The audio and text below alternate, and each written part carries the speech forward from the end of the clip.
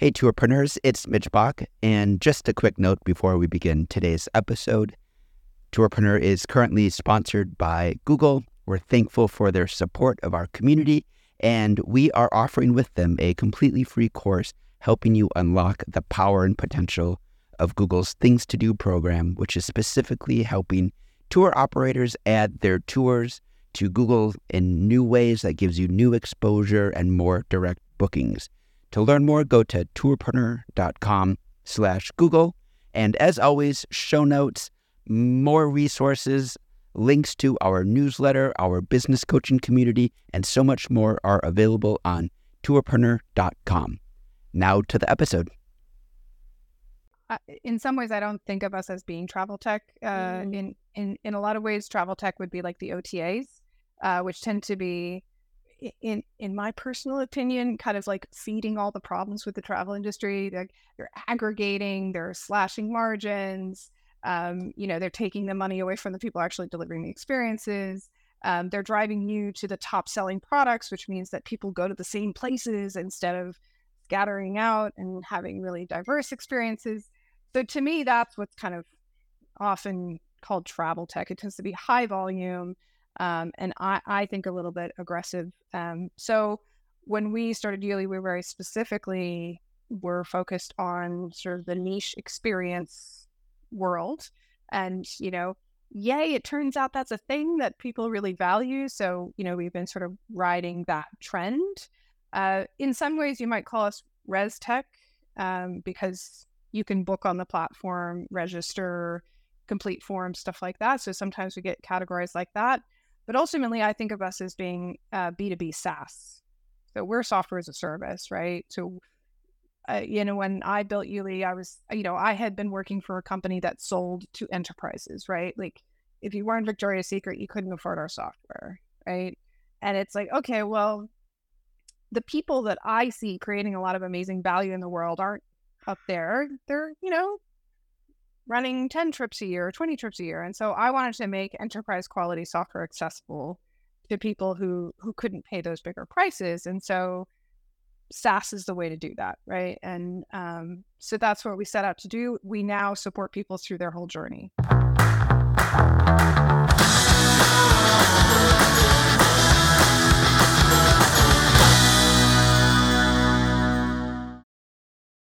Hi, everyone. We're back with another episode of The Tourpreneur, and I am here with Jen Fein, who I'm very excited to talk with today.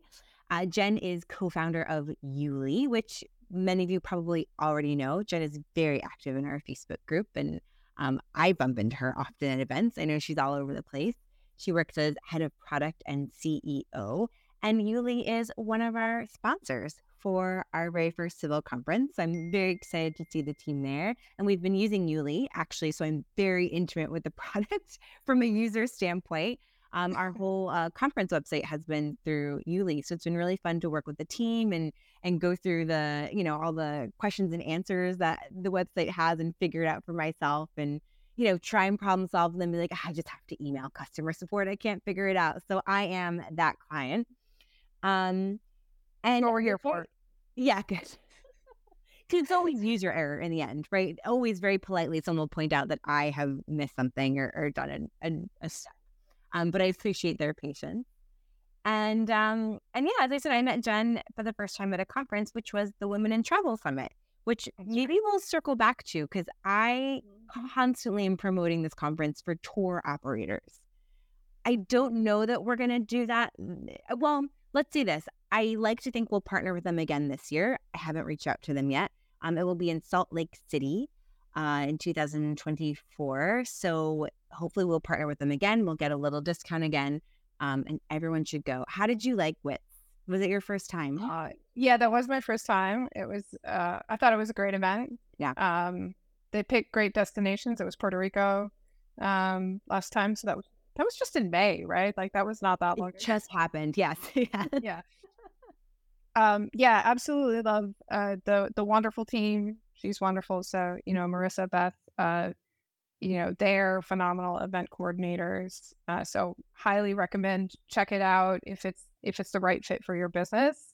you will meet a lot of people. I'd say that's the only thing for me is like there were all these people and I was like, I can't, there's not enough time. So many people. Yeah, they draw a huge crowd. Yeah. It's a fun crowd. It's a really fun crowd. Yeah, but absolutely. But I also made some really wonderful connections as well. And you do that. You sort of end up, because it's so big, you sort of like end up with your people, you know. Yeah. Yeah, exactly. So Jen, for those of us who aren't as familiar, I am very curious to hear how you came to travel. Was it through tech? Was it through travel and then you went into tech? How did you get here? Yeah. Well, so my background is that I'm a geek. So computer software engineer. And I actually worked for an email marketing company out of New York called Cheetah Mail. Anybody who's from the email world.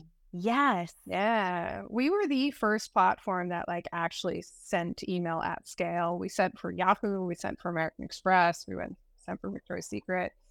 So that's where I learned how to build large scale, well, in that case, marketing platform. And as that kind of evolved, and I was watching that progression of people who were sending paper mail converting to sending email. So I watched that sort of maturation of businesses from the sort of offline to the online marketing world. And that was a huge education in a lot of different ways. And then I sort of, got the travel bug and wanted to have an international experience. So I was transferred actually to their Asia Pacific division because Australia and China were growing a lot. So I transferred out from there, and I spent 4 years basically on a plane all over Asia Pacific, meeting with all the teams, rolling out products throughout Asia Pacific.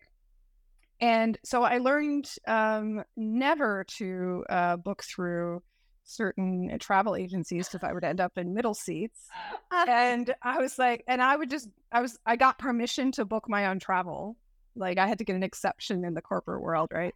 And then I was in Japan for one of my work trips. I was like, hey guys, I'm in Japan for a week and I'm going to go do Mount Fuji. And so who wants to come with me? And then all of a sudden I had 9 friends showing up and they were all like, where am I supposed to be? Who's coming in? Blah, blah, blah. I sent them this beautiful Word document that had all the details in it and they refused to read it. And so I realized like, oh, they want something slightly different than what I think of as the right information. And so that's where the idea for Ely was born, in terms of like what the traveler sees and what the planner sees are different, right? It's the same information, but just structured differently. There's more data for the planner, and there's just like, where do I need to be? How much does it cost? What do I need to do? Right? That's all they want to know. Fascinating. Okay, so you almost really came out of this need to create a template almost to like solve the challenge for tour operators that people don't read ever, right? They don't read large documents. No. Okay, very interesting. And so that is really where it started, of having that it's an itinerary online, you can build it, you can customize it, but that you're kind of engaging them in the right direction. Yeah. And so these are actually, and this comes out of my experience building an email marketing platform. So you set up your email template, but you personalize it, right? And then you do dynamic content, right? So your ladies are getting, the tops, and your guys are getting the hot new sneakers, right? It's the same email template, but the products are different based on who you're showing it to. So same idea here, which is, okay, well, my teachers see an itinerary that is maybe a little bit more detailed than my students who are on the trip see. And so we do all that for you based off the template that you set up and then the data that you enter, like a little trip CRM. It's like, okay, Mary is the teacher, Christopher is the student. And then you can see them. So you can preview, like, what's Mary going to see? What's Christopher going to see, to make sure that it looks the way you want it to. But then we auto-generate those traveler portals for you and make those really accessible. And so that's what the Tourpreneur Connect attendees are experiencing, is their own personalized portals and their own personalized schedules if they have, if they've opted in and out of different things in that schedule. And because I've created it as best I can, they're all seeing the same thing. So if you're watching this before Seville, don't get excited that you're going to have a personal, different curated for you. Everyone's getting the same one, but it is pretty. It is pretty. Well, and actually, this is a really good point, and this is the thing about technology. And every business is at a different level, and we had this with our email marketing as well. It's like some clients, it's like they just personalized the emails with first name, and that was all they could manage. It was a big lift to do dynamic content based on gender profiles and products that were selling well, and like that's a big project. And so, not all companies need to do that. Not all companies are sophisticated enough to do that, but having a tech platform that you can kind of grow into. So maybe next year, Tourpreneur Connect 2.0 is going to have different tracks, and based on what kind of tour operator you are, or maybe based on what region you're coming from or something, they're going to have slightly different content. But, since the tool has that option, it gives you the flexibility to be creative. And if you have the vision for it and the resources for it, then you can execute it. Jen, can you give just a basic of what Yuli is and does, sort of the tagline? I really probably just so we have context as we move forward in our conversation, just people know exactly what the platform is. Yeah, so Yuli is a platform that powers specifically group travel businesses, and it empowers the planners of trips to create itineraries, pricing and booking pages, and tasks, forms, and documents in one traveler portal. So it sort of solves all your problems if you operate primarily as a group travel business. Like, it becomes the heart of your business. And then we integrate with your accounting platform, your CRM, whatever downstream systems that you need us to talk to. And we basically make it so that your travelers have the best kind of digital customer experience with your brand before they have the most amazing offline travel experience with your brand.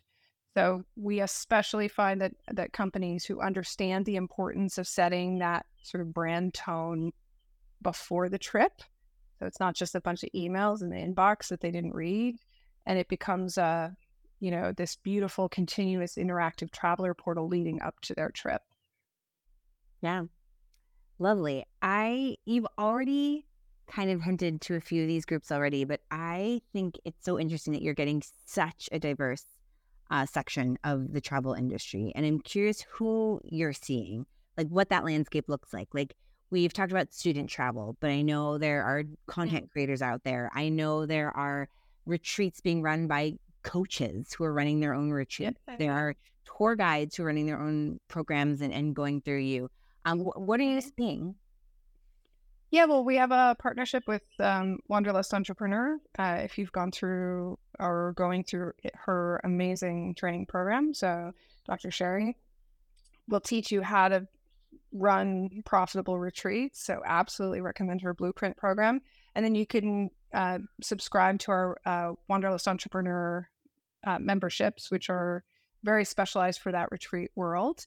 So check that out if you're a retreat or coach person, especially if you're only running like one retreat a year, right? And that's the thing, is like, especially if you're new to it, or if you're really, really specialized, you're probably not going to run very many right away. And so we do offer those plans that get you started there.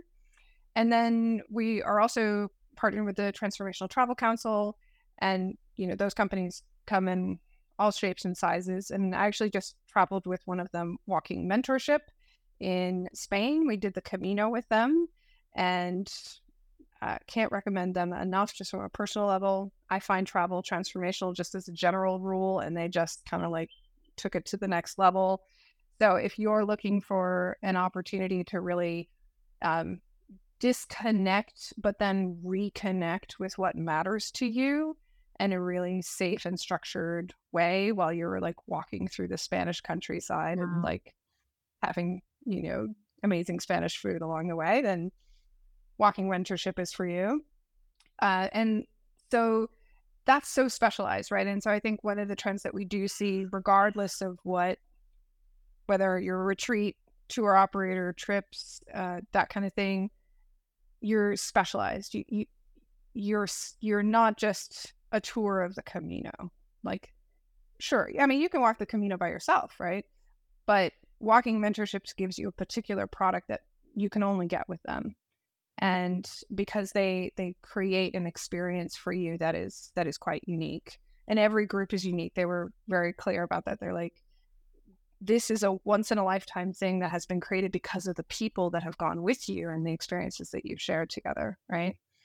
And so, yeah, I think that's a bit of my why in terms of the travel. Like I love to see those kinds of experiences in the world, because the more connected we are to who we are and the less stressed we are, the better decisions we make, the more we can care for the people in our lives, Very and much agree. And I think this yeah. is trending. Like I'm seeing more and more of this. I'm seeing, as I know larger multi-day, more traditional operators are maybe struggling to get a demographic that's younger, that wouldn't typically take a group tour, that sees group tours as something, that their parents or their aunts do, right? Mm-hmm. I'm seeing those same customers go instead on a content creator trip and Oh, for sure. paying like for luxury prices, like Yeah. people are very, very eager for something that's different. And I think you're seeing a lot of that in your sphere. Mm. Well, I think I saw in one of your newsletters, Kentucky is rebranding them social tours Yeah. from group tours. So I think that's very Kentucky is an smart of them. interesting example, right? Because they are for a young market. So there is a market, but I think that's still considered budget, right? Kentucky so much is added on. You have the base price and then all the Yeah. activities are added. So people look at that as a budget way. I mean, Intrepid, they have higher levels, right? But it is a more budget adventure way to travel. You're expecting to rough it a little bit more. Mm. And I We, just we think have that's seen not a lot of that me. sort of luxury end of it. So, um, we have clients like Insider Expeditions. They actually run tours, white labeled for their kind of influencers or clients. And so, that's really interesting to see. Like, you know, some of those trips can be $12,000 a person, right, for a 7-day tour. So yeah, absolutely, luxury level, but it's a group trip, right? But people don't see that as a negative in the context. Like if you structured your group trip properly, the group is part of the product, right? Like the trip that I just did in Spain. Like if it had just been me and the guide, it would have been like, nice, but not nearly the same kind of experience that we had. So I think it's really interesting to see them kind of rebranding it. And we've struggled with that as well, just because we say we power group travel. And it's like, we like to think we're kind of moving past to like 50 people on a bus is what group travel is like, but sometimes people still kind of have that in their heads. And it's like, no, I mean, we're talking like 12 people, 8 people, sometimes up to 20 kind of thing. Solo female travelers, a client of ours, there's tons of those kinds of companies that specialize in making it safe and fun for women to travel all over the place, even if you don't have a travel buddy. So yeah, I think group travel's great. I mean, obviously I'm slightly biased, but I think I think other people are catching on as well. And Yeah, and it's almost this new version of group travel, right? I think the 50-person bus, we have a while until that's no longer in demand. I think there's going to be customer for that a while yet, but even there, like it's hard to describe the value, I think, of group travel sometimes. Like as someone who has family members and friends who don't work in travel, they see the prices of a trip on Alice Obscura and they're like, wow, it's so expensive. But it's like, okay, but think about it. If you were to do this yourself, the cost of the transportation, the cost of the private cooking experience, whatever it is, that's being divided by 10 people. And so it's really like it would be astronomical, the cost to do it by yourself. But that's a very hard pitch when all the activities are things you could theoretically figure out yourself. So that's why I think we're seeing this demand for, or at least this rise in the market of a demand for something that seems more unique, whether or not it is, right? Whether or not you can figure it out yourself. It's the ease. Oh, access that I couldn't access. And then to your point, the people who do it well are pitching that group as the value. It's like, oh, and you're traveling with like-minded travelers for X, Y, and Z reason. And so I think at the small group level, that's absolutely like the group is the product. And so, you're going to make friends, sometimes friends for life on some of those solo female traveler trips, right? Because you're in these really incredible experiences together. But then we also have the other end of that, which is events. So this is something that we've seen kind of we've actually gotten pushed into that. So we started with retreats and trips and tours and things, and then we started getting events on the platform. Like, that's interesting. So some of them are classic like conferences, like Tourpreneur Connect, but some of them are actually just 300-person tours, effectively, right? Like, think about it, right? And it's basically 4 days in Colombia centered around a concert, right? Like, you're coming for the long weekend to see this DJ, performer, whatever it is, but you're also going to get a tour of Colombia while you're there. And so you're booking in with 300 other people because, it's like a music festival that you're going to or something like that. And so, it kind of doesn't matter that you're going with 300 people because you're going to a place that's going to have like thousands of them anyway in some cases. So I find this really fascinating because each one of them is completely unique. So this is sometimes different than maybe a tour operator would think of, like, okay, I need to figure out my product and I need to be able to like deliver a consistent product every single time. Whereas these event tour companies have basically said, we figured out the way to structure these so that we know how to operationalize it, but every single one is unique. Unique destination, unique sort of event that it's centered around. And then because they're selling to such a large number of people, they only need to run like 4 or 5 a year to make the same money that you might get from running 12 or 50. Right. This is very interesting to me because I feel like there's such a beautiful middle ground that could be created where you have, the tour, the travel tour, and then you have the conference or the event. And then for those two to merge and take things from each other and, take the structure of the group tour and all the amenities and how everything's included. And that's so nice. You show up and everything's been taken care of. But then to add that uniqueness and that, like, it's only going to happen this one time. And so there's an urgency in selling that, which is really interesting as well. Yeah. And I think that if you can figure that out in terms of if you know how to structure an event, right? And I do think event planning is a particular skill, right? Yes. But I think being able to merge those two things creates a very unique thing. So yeah, I've been really impressed watching customers do this. And that's partly what sort of pushed our platform to develop more functionality, like you guys are exploring now. So we have like book a meeting functionality and profiles, so you can actually allow people to publish information about themselves to other members of the group, which is typically not done in a tour.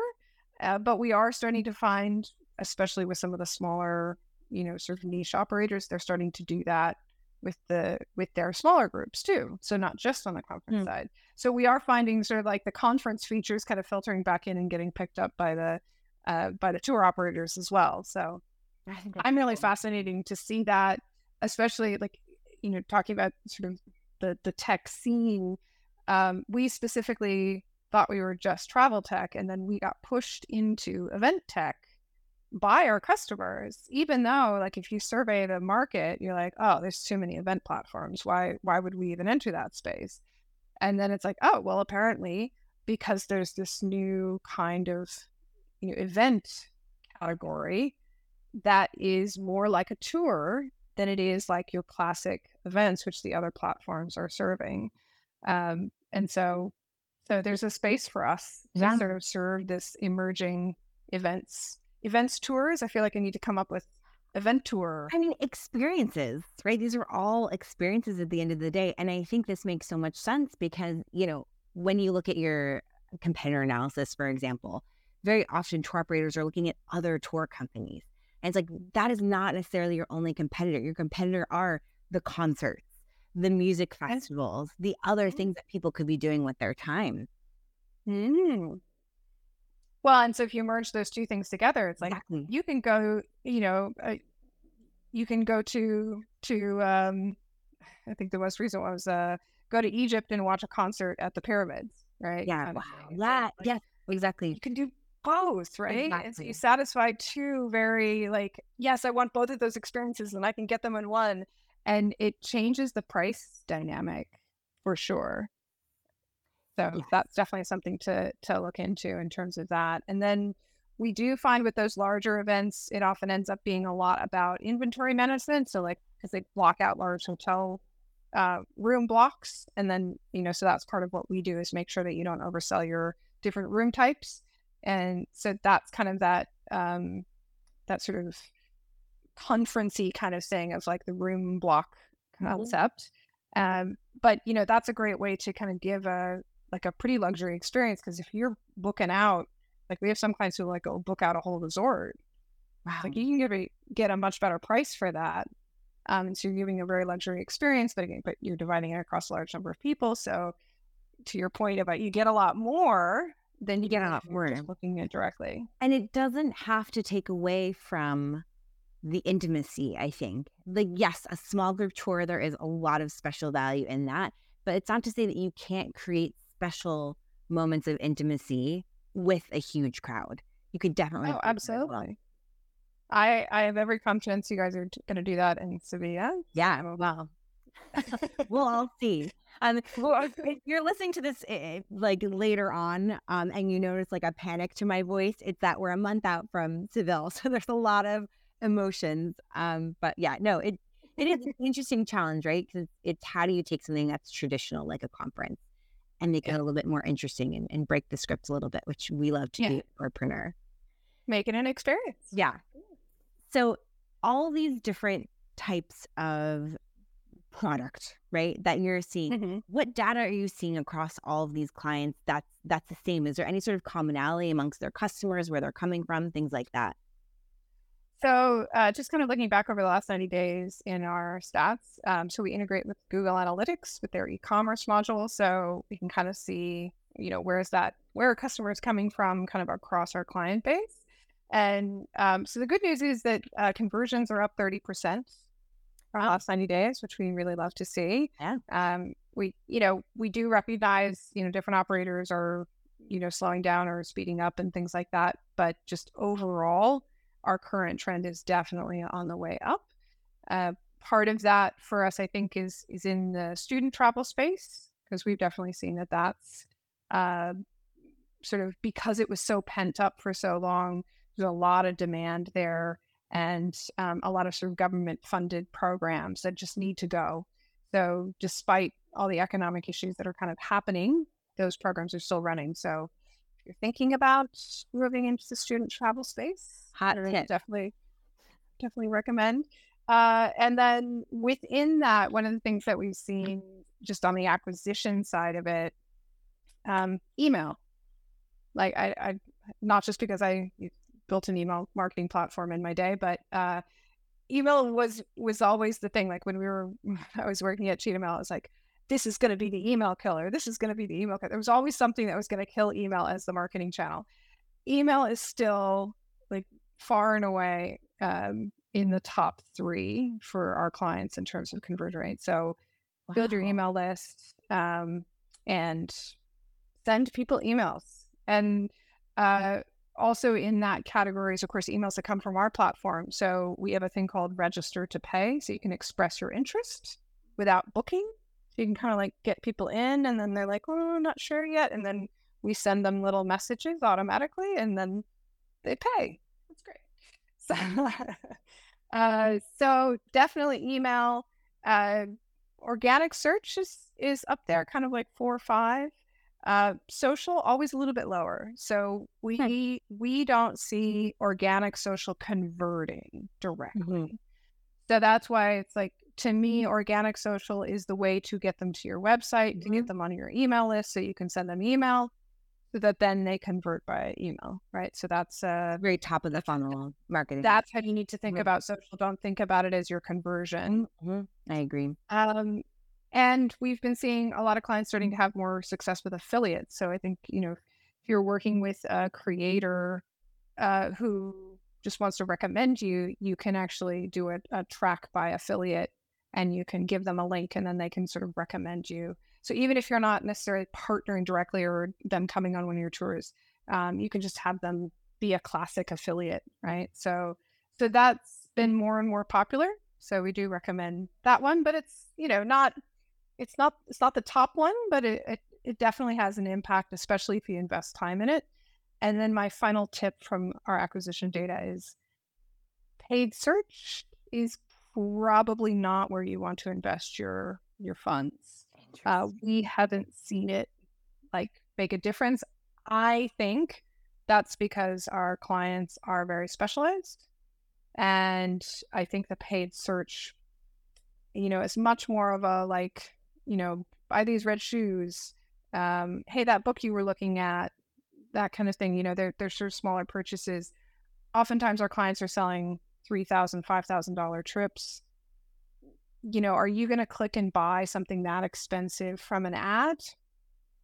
Probably not. Now, you could use ads again as a way of sort of like top of funnel, just to kind of get onto your email list. Right. So, but as a direct conversion tool, so my advice is don't run out, dump a bunch of money into paid search and expect that to turn into bookings. At least not if you're in the sort of specialized experiential group travel space. That's so interesting. I think email marketing is really having a golden time at the moment. Like even this idea of, I'm on so many newsletters at this point through, Substack or Beehive or all these other, like everyone's getting into the newsletter game, which I just, as a side note, totally fascinated by. I'm on all these newsletters about newsletters because I think it's so interesting. Like people are monetizing just the newsletter. But there is something intimate about it. Like these newsletters that I anonymously subscribe to, like they're meant to be very interactive. So there's polls and they want you to reply because it helps their click-through rates and their response rates, and they'll reply back to you. So you do start to feel like you have this relationship, whereas all it is an email. Some person is like writing their thoughts once a week, and some of them are more valuable than others. But I just think it's really interesting. That's kind of where we're at. So I think people are becoming used to signing up for newsletters as a way to get to know. And so when you get to know someone in that way, then you are going to buy, right? Because it is now you have this relationship, you have this trust, you feel like you know this brand really well. And I think that's really interesting that you're seeing the conversions come through the email list. Yeah, and I think that's the intimacy. That's it's because you feel like you know them, you feel like you can trust your travel, your time, your money with this person because you're like, oh, I know this person now. I know what kind of experience I'm going to get from this person, from this group. And I think that's to me a beautiful thing. Like, and I hope this happens across the board where we shift away from, oh, I don't care, I just need to see the Eiffel Tower. It's like, but is that really the only reason you've gone to Paris? Like, and I think more and more people are like, no, I feel like I need more than that. And so then it does matter who you travel with. And it isn't just the cheapest ticket to get into the thing. It is, what is the best experience that I can get to make the most of the time? Especially because flights are so expensive now. So it's like, yeah. I also think there's such an oversaturation. Like, I don't have the stats on this, but in my view, the average customer is going to Viator, is going to get your guide. Like, they don't have a sense that you can book directly through these companies or have this relationship. So I think when they do fall upon that through the top of funnel stuff like social media, that they're like, oh, wow, how incredible that I have found this one company and this one brand. And it's always interesting when you talk to these smaller brands, like how their customers found them. Right. And it's always kind of random or through word of mouth. But once they find them, they're very loyal. And there are these companies that are running, all these different trips and always adding new trips, which doesn't seem like the best model financially, but they're filling it with their email list. So even if they have under 500 people, let's say, on the email list, if they're running 10 tours a year, they could easily fill those tours. And if the pricing is right, then they're making a profit, right? So then it makes it makes financial sense for them to create new content to get these repeat customers back. And now your customer value is so much higher. Yeah. Well, at the end of our Spain trip and the last dinner, we were discussing how we were going to do a reunion next year. We're like already planning. We're like, we need to see all of each other again. And so we're like, Zhao, you're going to run a tour for us next year. Right? It's like, that's the business model that you want, right? Where your clients are sort of demanding to travel with you again and forcing you to run another extra tour. Absolutely. Absolutely. Yeah. Kind of going on the other side of this coin, because we've been talking a lot about the travel business, travel tech, which I'm going to say with air quotes almost, because I feel like that phrase is used so often. The travel tech space is busy. It's loud. I'm tangentially involved in it, and that, I'm surrounded by, and I hear it all the time. And, I'm on a Slack with the Tourpreneur team. So Peter's always going off and talking about these different travel tech but for me, from my outside layperson view, I'm hearing there's so much funding. That's why there are all these companies. But then, all these companies, they're crashing and burning because the funding has run out. And it seems like there's a new company popping up each week doing different things, and all under this umbrella of travel tech. And a lot of the people also, again, from my outside view, seem to not be from the travel world. They're coming in from other areas. So my question is, how that landscape looks from your point of view in terms of, how robust this travel tech industry is. And then Yuli seems to be doing great. So then what's your secret? Well, first of all, I in some ways I don't think of us as being travel tech. In a lot of ways, travel tech would be like the OTAs, which tend to be, in my personal opinion, kind of like feeding all the problems with the travel industry. They're aggregating, they're slashing margins, they're taking the money away from the people actually delivering the experiences. They're driving you to the top selling products, which means that people go to the same places instead of scattering out and having really diverse experiences. So to me, that's what's kind of often called travel tech. It tends to be high volume, and I think a little bit aggressive. So when we started Yuli, we very specifically were focused on sort of the niche experience world. And, yay, it turns out that's a thing that people really value. So, we've been sort of riding that trend. In some ways, you might call us res tech, because you can book on the platform, register, complete forms, stuff like that. So sometimes we get categorized like that. But ultimately, I think of us as being B2B SaaS. So we're software as a service, right? So, when I built Yuli, I had been working for a company that sold to enterprises, right? Like if you weren't Victoria's Secret, you couldn't afford our software, right? And it's like, okay, well, the people that I see creating a lot of amazing value in the world aren't up there. They're, running 10 trips a year, 20 trips a year. And so I wanted to make enterprise quality software accessible to people who couldn't pay those bigger prices. And so SaaS is the way to do that, right? And so that's what we set out to do. We now support people through their whole journey as they grow as big as they want to get with us. And we do actually have an enterprise level product because we've found that some people want to completely white label everything. And so then it's our highly customizable, very white labeled version of the Yuli platform.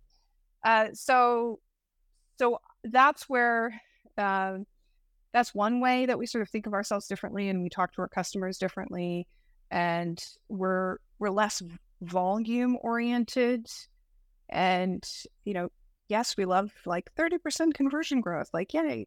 Obviously that matters, but we also care that we are supporting entrepreneurs to launch their businesses. We're supporting old school businesses that are 30 years old to transform their operations to finally become digital, right? We like those success stories. Like, I think that's kind of what we're in it for. And my experience selling in that space is that it takes time. It is not a fast growth model. And so your classic VC funding model is bring in $5 million and just grow, right? Get on the phone, call people, make them buy your product. They might not love it, but they'll probably stick because what can they do? Kind of like it. That's kind of the model. And look, I played my game back in New York and kind of grow big, grow fast kind of thing. And I just decided, no, I want to build a company that actually services and cares about the companies that are on the platform, and we'll get as big as we get, And So we don't have VC investors that are pushing us to sort of grow fast or die. And so that's why we survived the pandemic. And that's why we continue to grow through these challenging times, because our customers are loyal in the same way that their travelers are loyal. Like, we try to very much align our values with the values of our clients. So Yeah, I love that. I like to think Slow that's how and we're steady, run a race. I like that. I like a success story of building something slowly and intentionally, and being flexible about the definition of success in a way, right?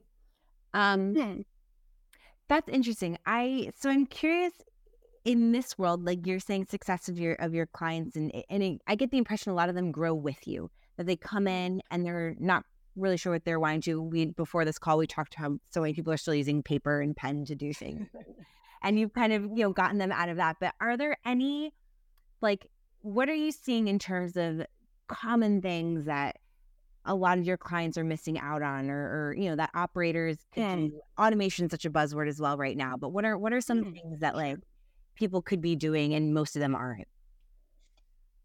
Love automation. Yes. Right. I live and breathe it every day. I set it up in Azure, I set it up in a HubSpot, I set it up in Zapier. I'm that kind of annoying person. But we recognize that our clients are, they're probably going to pick one automation tool and not necessarily want to or need to have multiple sort of automations going on. And in some cases, it can cause them a lot of anxiety, because automation's amazing if you know what you're doing. It is a nightmare if you don't understand the power of it, right? Because it's kind of like a pressure hose, right? It's just like, Yeah. if and if you know, then great. It's this powerful, powerful thing. And so I think automation should always start with, what are you trying to achieve? What is the problem in your business right now? Is it, I spend all my time chasing people to pay after the deposit and pay their balance. And I have to call them. I feel awful when I call them. Automation, That's a great example. So usually does that. Lots of platforms do that. Please automate that out of your life, right? But if the idea of using AI to write your emails makes you sick and you think that that's just not what, customer service looks like, then don't do it, right? And I think it's making sure that the technology you bring into your business, again, is aligned to your values, solves a problem for you, and most importantly, don't do it all at once. So slowly, intentionally build your tech stack, and find partners that are going to grow that with you. So be careful about getting a cheap developer to throw something together for you. It will fall apart. You won't know how to fix it, right? So if you're building a long-term business, create long-term partnerships with the right kinds of suppliers within the tech space. So Katie Broadhurst, I strongly recommend. She's an online business manager. There are many of these out there as well. They will come in, they'll look at your business, they'll tell you what tools you should be adopting and help you operationalize that. They can either build it for you or just consult and tell you what they recommend. So if you know you need automation, but you're just terrified to even start the process and you feel overwhelmed, first find an OBM, get to know them, make sure you trust them. They will be expensive if they're any good. They will be worth every penny because they're independent, right? Like their job is to improve your experience. Wow. So that's actually, so there you go. That's my automation tip, is find an OBM. If you don't know what you're doing, go find an OBM. Yeah. And it's operational business manager. Online business manager. Sorry, online business manager. No. Online business manager. No, because I'm not familiar with that term. That's really interesting. And that's a really great tip. So it's almost like invest to do it right and to get the right advice. And then I'm also hearing no automation just for automation's sake. Like it should work for you and solve actual challenges. And roll it out and test it. And then decide if you're going to, so maybe do it for one trip. Like, especially if you're going to introduce a mobile app into the experience. So Yuli includes a mobile app. Some customers will value it, some won't. Before you create an operational nightmare of like turning it on for everyone and then, hundreds of complaints come back because why do I have to download an app, whatever. Run it on one tour and get specific feedback and then go, oh, great, they liked it. Let me do it for everyone. Or, oh, they found no value in that. Let me drop that off my list, right? And that's the other thing is like letting go of stuff. Like if the app doesn't serve your purposes, it's okay to say, no, I don't need it. So that giving yourself permission to take on the technology that works for you and serves your business, and then doing it kind of bit by bit. We're working with a very forward-thinking company in student travel, Reho in Australia, and Bianca is one of the partners there. She's got so many amazing ideas and she wants to automate everything. And I absolutely adore her because she wants like everything automated, and she's right. And that's where her business is going to get to. But she's also recognizing, she's got a team, she's got to bring them along for the ride. She's got customers, she needs to bring them along for the ride. And so it's about, working with the right tech partner as well to roll those things out slowly. So that's the other thing when you're looking at a platform, picking one that you can get started with and grow into, because platform migrations suck. So try not to start on something that's going to constrain your growth if you plan on growth.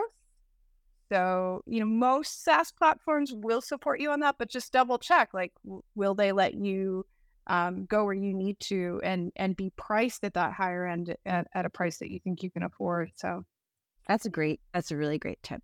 That's very, very, very useful. And I'm hearing another theme throughout is flexibility, right? This flexibility to allow yourself to grow as needed and being aware of what you're going to need in the future, being forward thinking enough, but understanding you're going to need to change things along the way. And then it might change your definition of success might change halfway through. And so you have to amend.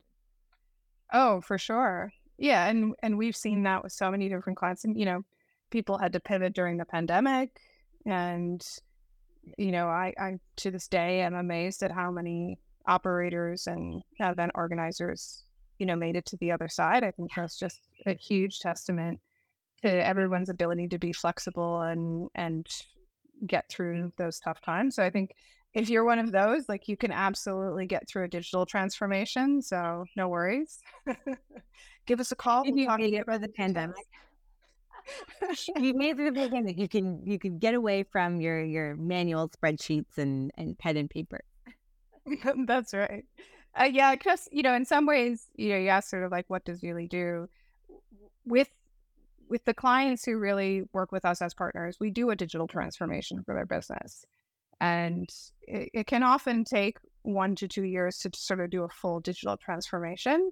But we often launch in 1 to 3 months, depending on, how many trips they want to launch with us. So we are very much of the mind that, like, get immediate value and then iterate from there. So even if you have an established business, you don't have to migrate everything.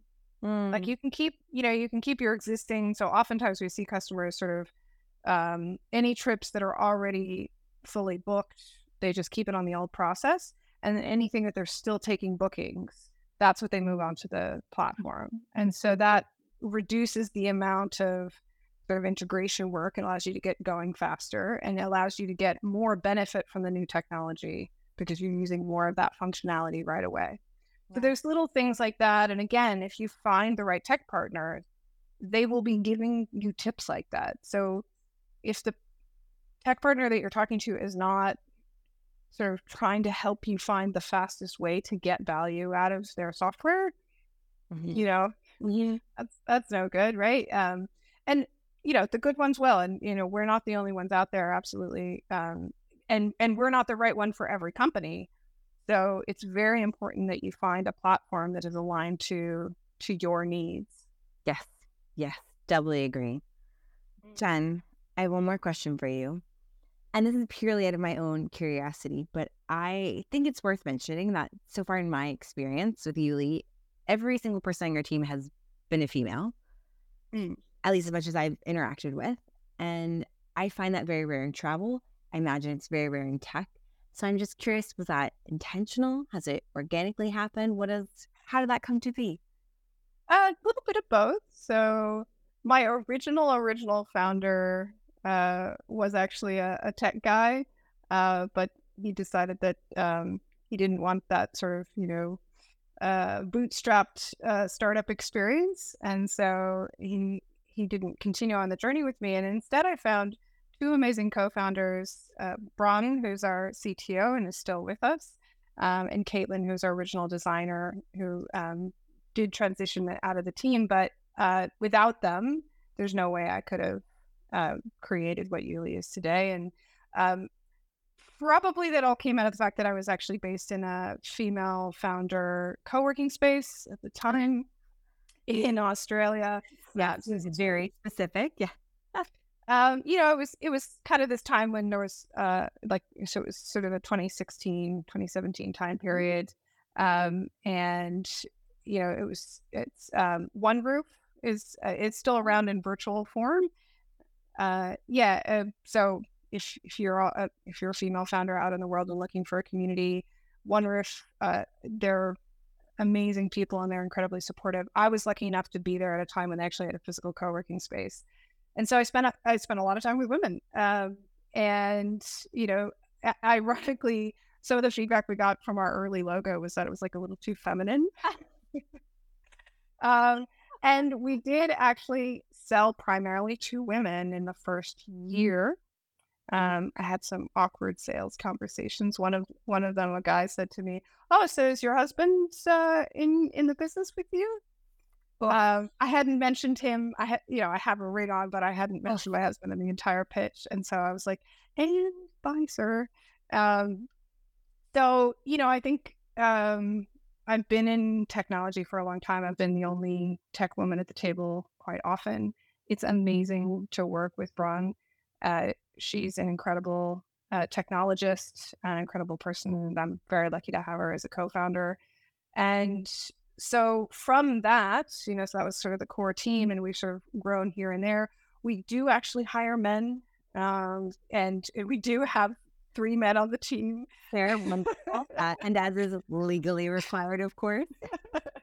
And we absolutely adore them. You'll interact with Sean if you are putting his support tickets. Sean, I'm so sorry. I've interacted with Sean. He's wonderful as well. Thank you. He's got long hair, so maybe, like...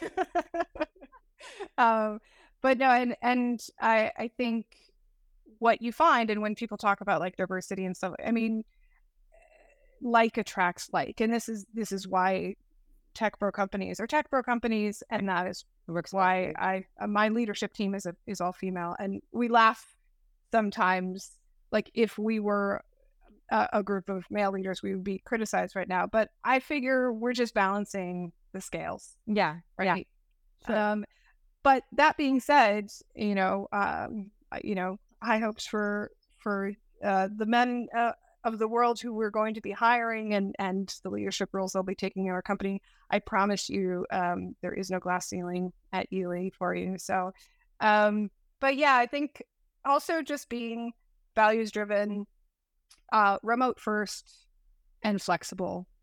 So, Bron's a mom, and so she's got mom priorities, and we make sure that works. And that kind of mentality seems to resonate a little bit more with women at the moment, but I think it's definitely starting to resonate more and more with men as well. I think, the remote aspect of it is definitely it's at least entered the conversation for sure.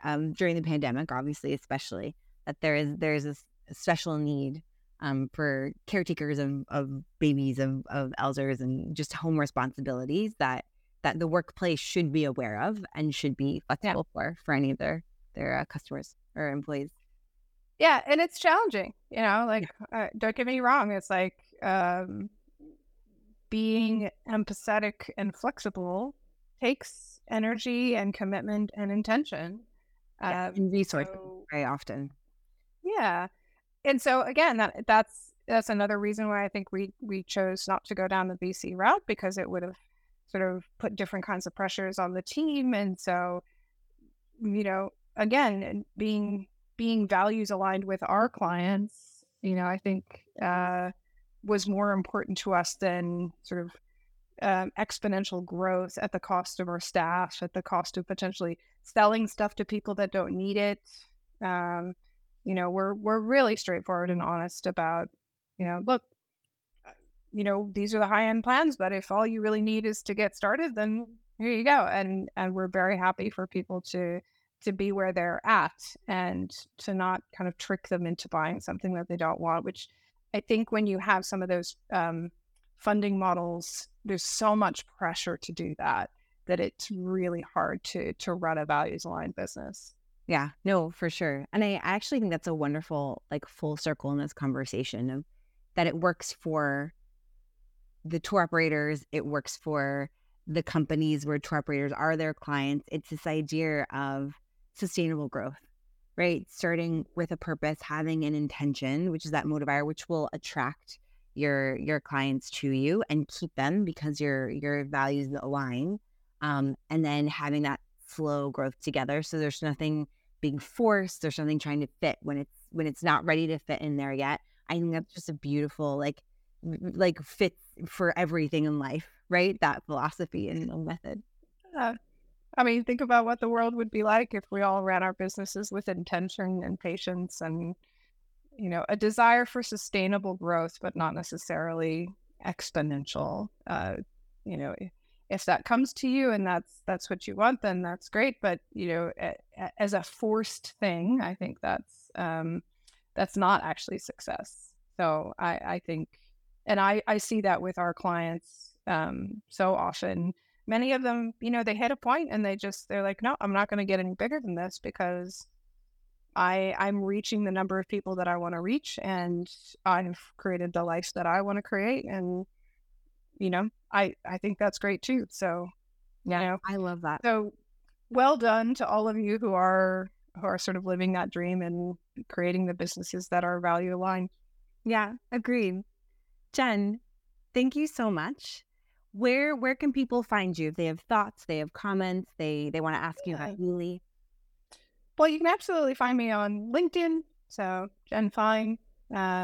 I think I'm one of like 2 or something. Oh, so awesome. And I've got Digital Nomad in my name, so you can find me really easily. I'm actually going to be at the Jordan ATTA event this week. Still on. And yeah, where else can you find me? Oh, yeah, go.yuli.io. So check it out. You can book in demos with us there. And you can also just explore the platform for free. So I look forward to hearing what you guys think. We're always processing your feedback and always trying to get better based on what you need from us. Thank you, Jen. I'll see you in Seville.